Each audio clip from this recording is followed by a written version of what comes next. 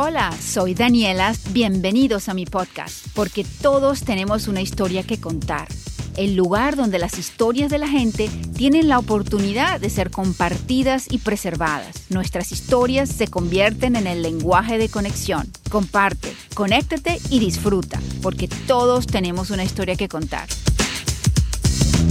Bienvenidos. Después de 120 episodios de mi podcast, mi buena amiga Alicia, quien ha sido mi cheerleader, animadora y apoyo desde el inicio de esta increíble aventura en esta fascinante hobby, compartió conmigo su deseo de comenzar su propio podcast llamado Familias Horribles. Y me pareció increíble, súper interesante, súper cómico el título y muy apropiado. Ahora es mi turno de brindarle apoyo y ser su animadora, aunque no hay cheerleader como ella, de verdad. A pesar de que yo me dedico exclusivamente a episodios de audio, Alicia y su hermana Carola tenían la idea de incursionarse en el mundo del video, así que decidí aprender rápidamente. Este fue mi primer intento. Claro, ustedes no lo están viendo aquí porque este es solamente el sonido, pero el video está puesto en YouTube. Si lo quieren buscar allá, está en mis notas del show para que lo encuentren. Personalmente, yo disfruto mucho de la minuciosidad del editar sonido y el video presenta sus propios desafíos, pero dejé a mi lado el deseo de la perfección para presentarles algo más importante: Familias Horribles con Alicia y Carola. La calidad de la grabación en el video no fue perfecta, pero aquí yo creo que sí.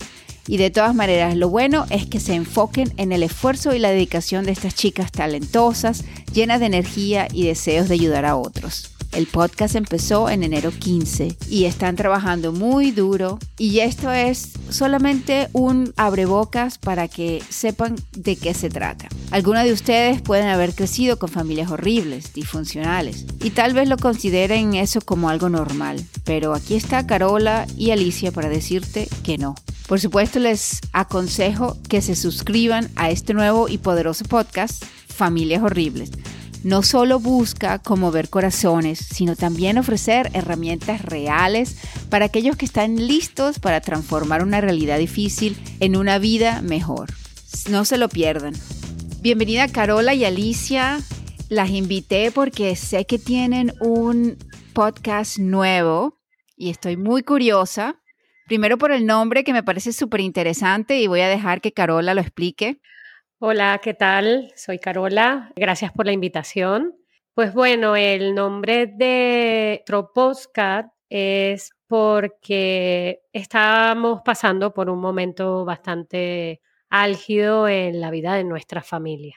Y eso disparó en un momento de desesperación, pues la idea de compartirlo y de que por fin poder ver cómo llegar a la gente que puede tener una familia horrible como nosotros. Fue como un momento de desesperación al yo hablar con mi hermana y que teníamos que hacer algo que dijera o que pudiésemos compartir de que existe este tipo de familias tóxicas, como las quieras llamar, pero yo pues me salió así de la profundidad de mi ser hacer algo que se llamase Familias Horribles. Y como uno dice, ¿no? De algo malo sale algo buenísimo, porque qué original y perfecto, Familias Horribles. Sí. El nuevo podcast, Familias Horribles. Sí, señor.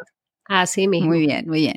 Y entonces, ¿cuál es el plan que tienen? ¿Cuál es las conversaciones o qué es lo que van a transmitir a través de su podcast? Alicia. Estamos ahora casi listas para hacer el trailer, que es esa introducción. La idea es quitar la venda de los ojos de que la familia no es todo. La familia, o sea, una familia sana, maravilloso. En una familia sana donde encuentras amor, apoyo, tolerancia, respeto, amor y esas cosas, perfecto. Pero es que no todas las familias son así. Hay familias donde es donde encuentras el trauma, el maltrato, el abuso, falta de apoyo, el desamor, la crítica. Y pare ustedes contar. Entonces, es una realidad que existe y nosotras queremos pues quitarle la venda de los ojos a las personas, acabar con esa idea de que la familia, como es tu familia, tienes que soportar, como es tu familia, tienes que entender, como es tu familia, tienes que aguantar, sea mamá, papá, hermano, tío, abuelo, y eso no puede ser, porque produce grandes estragos en las personas de todo tipo, emocional, psicológico, incluso hasta físico, enfermedades de muchos tipos. Entonces la idea de nosotros es apoyar a todas estas personas que pasan por este tipo de cosas, que puedan sentir que tienen el derecho de crear una vida llena de paz y de amor y de lo que ellos quieran, de lo que ellos decidan. Y que no son malos, y que no están locos, y que no les falta un tornillo, y que no tienen ningún defecto, y que no tienen la culpa de eso. Entonces, bueno, esto es Familias Horribles. Mi hermana y yo estamos súper, súper emocionadas por tener la valentía y tener la oportunidad, ser una posible ayuda, de que sea un espacio seguro donde podamos ofrecer esa compasión y también educación, información. Sí, porque sé que tú estás trabajando en este tipo de campo también. Sí. ¿Puedes explicar un poco qué es lo que tú haces? Sí, yo estoy en las redes sociales como Estoy de mi lado, Alicia Markowitz. Soy terapeuta, soy coach de trauma.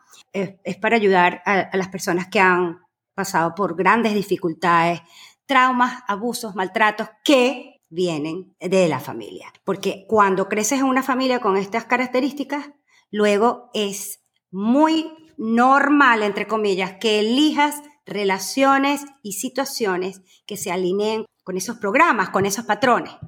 Ahora yo estoy demasiado emocionada porque mi hermana y yo por fin podemos hacer algo juntas, que siempre lo hemos querido hacer. Y estoy agradecida de que a ella se le ocurrió. Que a ella se le ocurrió, que mi hermana ha sido siempre una persona reservada, yo he sido la bla, bla, bla, bla, bla, y yo me costó 1 o 2 semanas en creerle, ella me insistía, y yo decía, esto no puede ser, a ella se le salió un tornillo o algo, pues sí, no sé, hermana, dime tú qué sentiste, qué sentiste tú para que sea tan... Sí, Carola, ¿qué fue? Se me salió un tornillo. Bueno, yo no sé qué fue. Yo creo que la situación que hemos vivido ha sido tan fuera de, no sé, rompe toda posibilidad de que tú puedas explicarlo. ¿Cómo es que dicen? La realidad supera la ficción. Uh-huh. Es algo que tú jamás te puedas imaginar que pueda suceder. ¿Vale? Tú puedes vivir en una familia tóxica donde todo el mundo se grita, se dice hasta el mal que te vas a morir, pero ya llegar a tener acciones de cierto nivel, jamás piensas que eso va a suceder. Y ha sucedido eso y mucho más. Aparte de todo esto, cada vez era como un despertar. Yo creo que todavía estamos, Alicia y yo, pues sacando muchas cosas en claro sobre por qué hemos vivido lo que hemos vivido.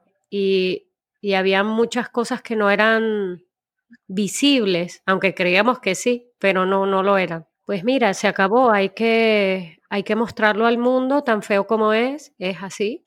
Creo que hay gente que cuando tiene una familia normal, hablo como normalidad, es que no existan estas cosas tan retorcidas y tóxicas porque bueno, problemas siempre tenemos en las familias, discusiones existen, malos entendidos, algo que no te gusta, pues eres adolescente, haces cosas que no tienes que hacer y dentro de la normalidad, dentro de que un padre se puede equivocar millones de veces, siendo madre, pues soy una de las primeras que se equivoca, pero hay cosas que nosotras hemos vivido que realmente son horrorosas. Hay gente que cuando tú tratas de explicarle, ahí, jamás lo van a ver, no han tenido una vida así. Cuando tú realmente tienes un contacto de que alguien te entiende es cuando vas a un terapeuta y le dices qué es lo que te está pasando. Y entonces es cuando tú sientes que esa persona sabe que lo que estás tragando es horrible y que es muy complicado de manejar. Uh-huh. Entonces es como que ya llegas, no sé, tengo 51 años, ¿qué más? Ya no te importa si te ven de una manera o de otra, me da lo mismo. Tampoco he sido una persona por supuesto que me encantan las amistades, me encanta compartir, pero he sido muy poquitas amistades y para mí la gente que está a mi alrededor y que tiene esa amistad mía es un tesoro para mí. Entonces, si no les gusto a la gente porque digo que tengo una familia horrible, que pues mira, me da lo mismo. A ver, mi idea esa de Alicia de compartir y de llegar a la gente es como que pueda quitar ese tabú que hay de que de que la familia tiene que ser perfecta. No, la familia no tiene que ser perfecta y ninguna familia es perfecta. y de que hay familias horribles como la nuestra o más, puede haber muchísimo más, pueden haber cosas peores que la que hemos vivido nosotros seguramente. Es lo más normal, es lo más normal. A ver, de hace unos años para atrás, yo sí he hecho mucha distancia con mi familia para evitar que me duela, pero de todas maneras los fantasmas están ahí y no necesitas que ellos te digan nada para tú sentirte que estás fallando o que eres culpable o que eres la peor hija de la tierra. No sé cuánto se me va a quitar esa sensación. Yo todavía no estoy curada, ni mucho menos, ni pretendo aquí dar clases de nada, sino que lo que yo quiero es compartirlo para que la gente se pueda sentir identificada y que pueda saber que no está solo en el mundo. Sí, ese me parece un buen mensaje, que no es que tú vas a dar lecciones, sino simplemente para compartir tu historia, porque habrá personas que se identificarán. Como tú dices, hay mucha gente que a lo mejor no ha llegado al nivel de ustedes, de familias horribles, pero hay un espectrum, ¿no? Un espectrum de familias horribles entre pequeñas discusiones continuamente, críticas, hasta, acciones que son increíbles. Es que es el maltrato, el irrespeto, cuando ya hay un abuso emocional. El abuso emocional no se ve, un abuso psicológico no se ve, no es algo evidente. No son aceptables. Una cosa es un malentendido y otra cosa es abusar y maltratar a los miembros de una familia. Y la otra cosa es que como existe este tabú, como bien dijo mi hermana, este tabú, esta cosa de que cuidado, hay personas que de repente uno se atreve a hablarlo cuando estás viviendo estas cosas.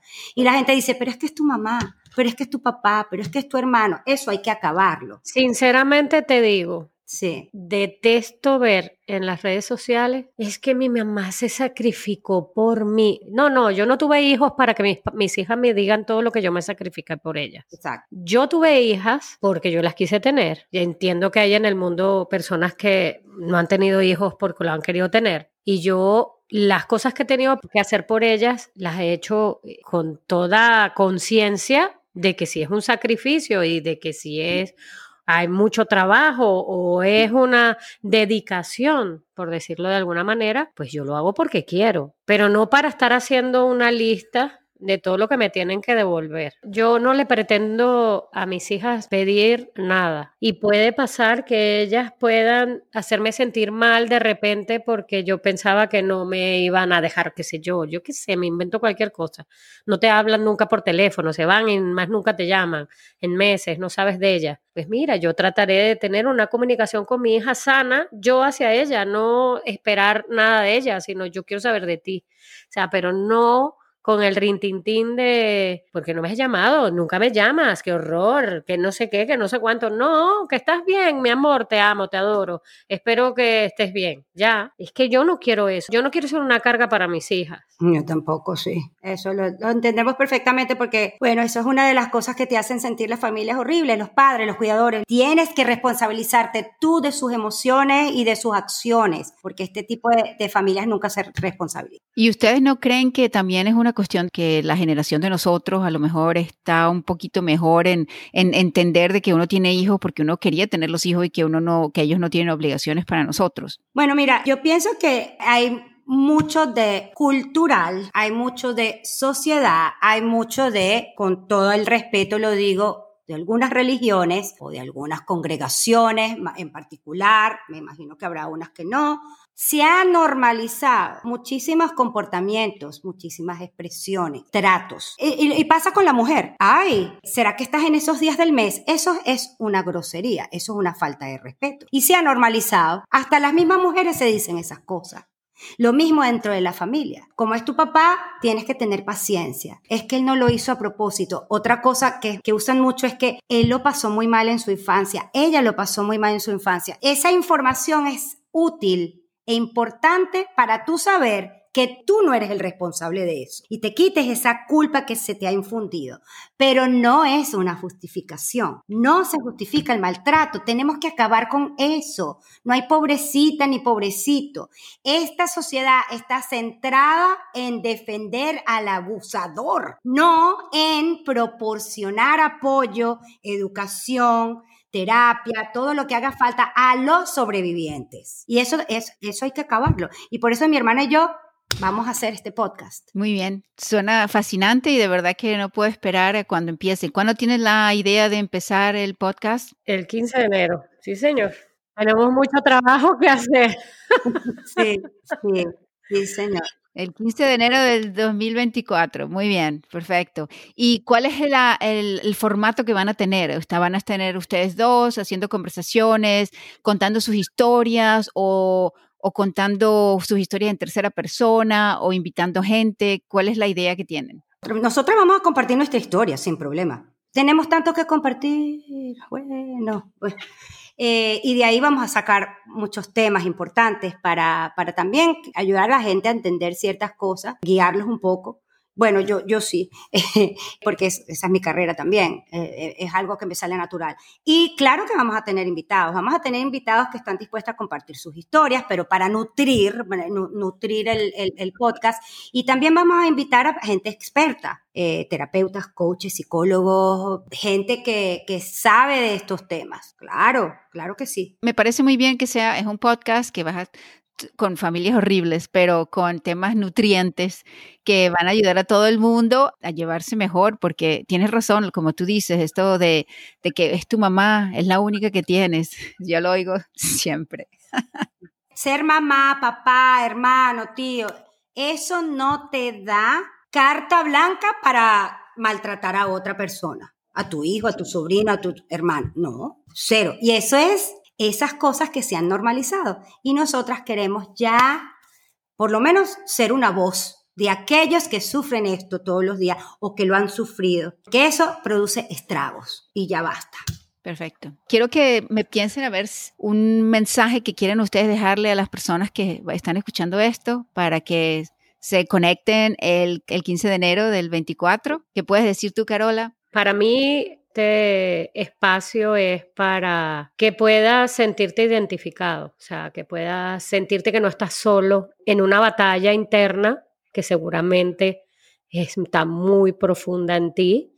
Muchas veces nadie dice esto porque los mensajes que hay constantemente es que la mamá es lo máximo, tu papá es lo máximo, las familias son perfectas y eso hace que tú lleves una cruz interna. Y que aquí es un espacio para que tú puedas poderte sentir que no estás solo dentro de tu tipo de familia horrible. Lo que vamos aquí a expresar es pues la nuestra. También el hecho de poder invitar a alguien es que pueda dar soporte y que pueda dar una guía que yo no la voy a dar porque no, yo lo que puedo hablar es mi experiencia y qué he hecho yo para poder batallar con eso y poder tener una vida interna mucho mejor y más en paz. Bueno, a veces ayuda mucho que tú cuentes tu historia y qué es lo que has hecho tú. No necesariamente uno tiene que decir qué es lo que tienen que hacer las otras personas para que las cosas mejoren. Y Alicia, ¿cuál es tu mensaje?